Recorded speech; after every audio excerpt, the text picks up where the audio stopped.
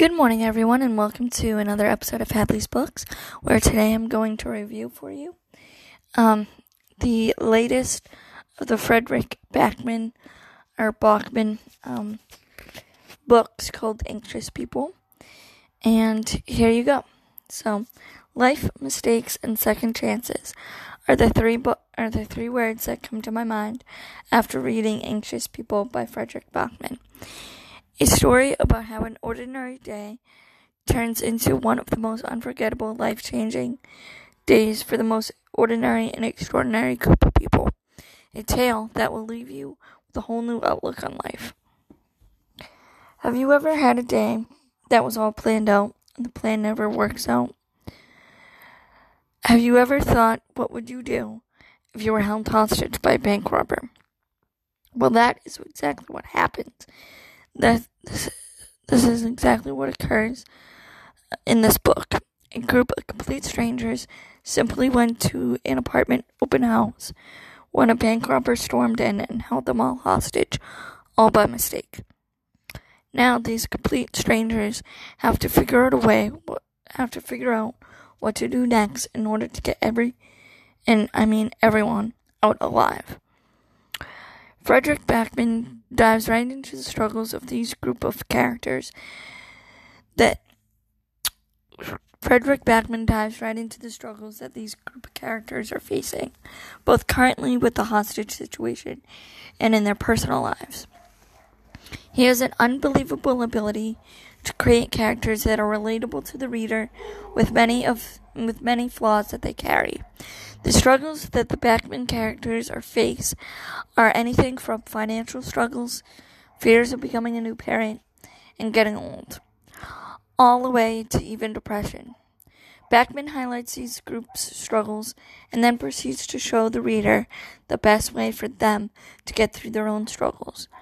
I learned that if you are in a situation such as these characters are in, you are more likely to open up to strangers about your own struggles and listen to their own. By doing this, you are able to find things in common and offer support to one another rather than criticism. Fredrik has the ability of creating a story with such an important message, all the while leaving the reader in tears of laughter. This book, I believe, is for everyone who is struggling during this time, to show that you are not alone in your worries, whether they are big or small. This book is full of compassion, love, empathy, and lighthearted moments as well. It surely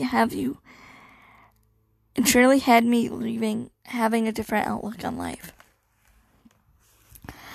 I don't think I could have found a better book to read that is more relatable to the times that we are in currently in this country.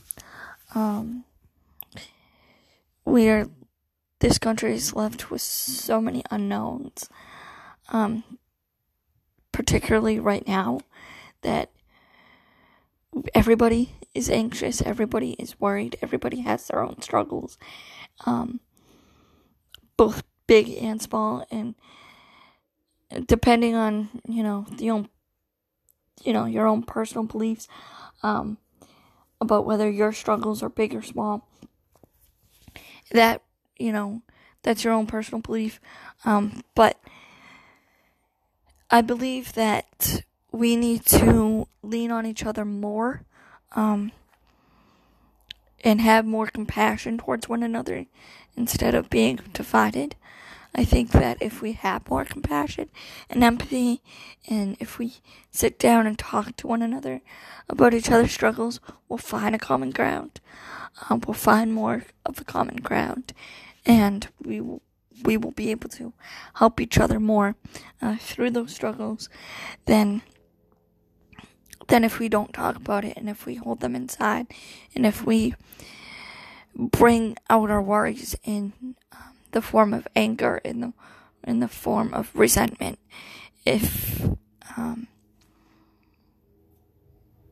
And if we do that, that's not the way to show that we're hurting.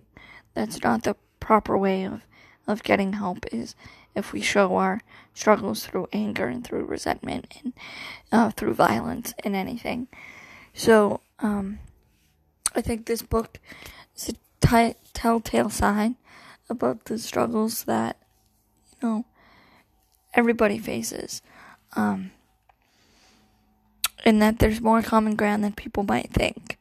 And that I think we all need to just take a step back, listen to each other, find that common ground, and help each other out. And I think that we'll be able to get through the difficulties and the unknowns together. Because this is one planet, this is one country, this is all one one planet that we all have to live on and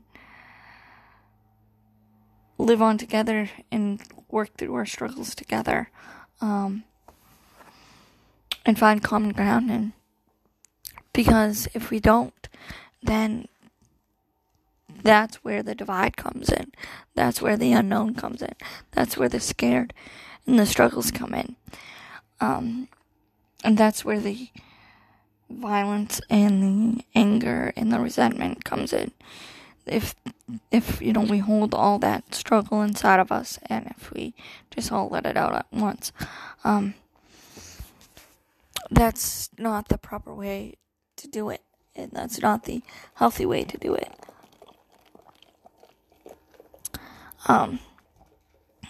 I know that, everybody struggles with their own thing, and this week in particular, everybody's struggling with the unknown of an election, and all the while dealing with this pandemic, and, we have this election going on, and yes, it is full of the unknown and everything, but we're still living through a pandemic where people are dying every day because of this disease, and people are unable to see their loved ones in the hospital before they die, and I'm sitting at home thinking, I couldn't imagine not being able to see my loved ones in a time like this, in a time where they're struggling with this illness or whatever, and where they're on their deathbed or whatever. I can't imagine not being able to say goodbye to my loved ones in a situation like this. So I, can't help but have empathy towards anybody that is going through this, going through that themselves. And I had to put down my grandparents' dog this week, and yes, it's a dog, but a dog is a part of a family, and she was a member of our family, and it's hard. I know that we'll get through it, but people grieve in their own way. So just sitting down and talking to people about it, it helps. And having love and empathy and compassion towards people, I think that is the biggest takeaway, my deepest and biggest takeaway from this book. I believe this is a book that all people should read, because I believe that we will all learn something from this book. So anyway, that is my thoughts on this book. It's called Anxious People by Frederick Bachman, and I hope you go check it out. And remember, best leaders are readers. Have a great day, everyone.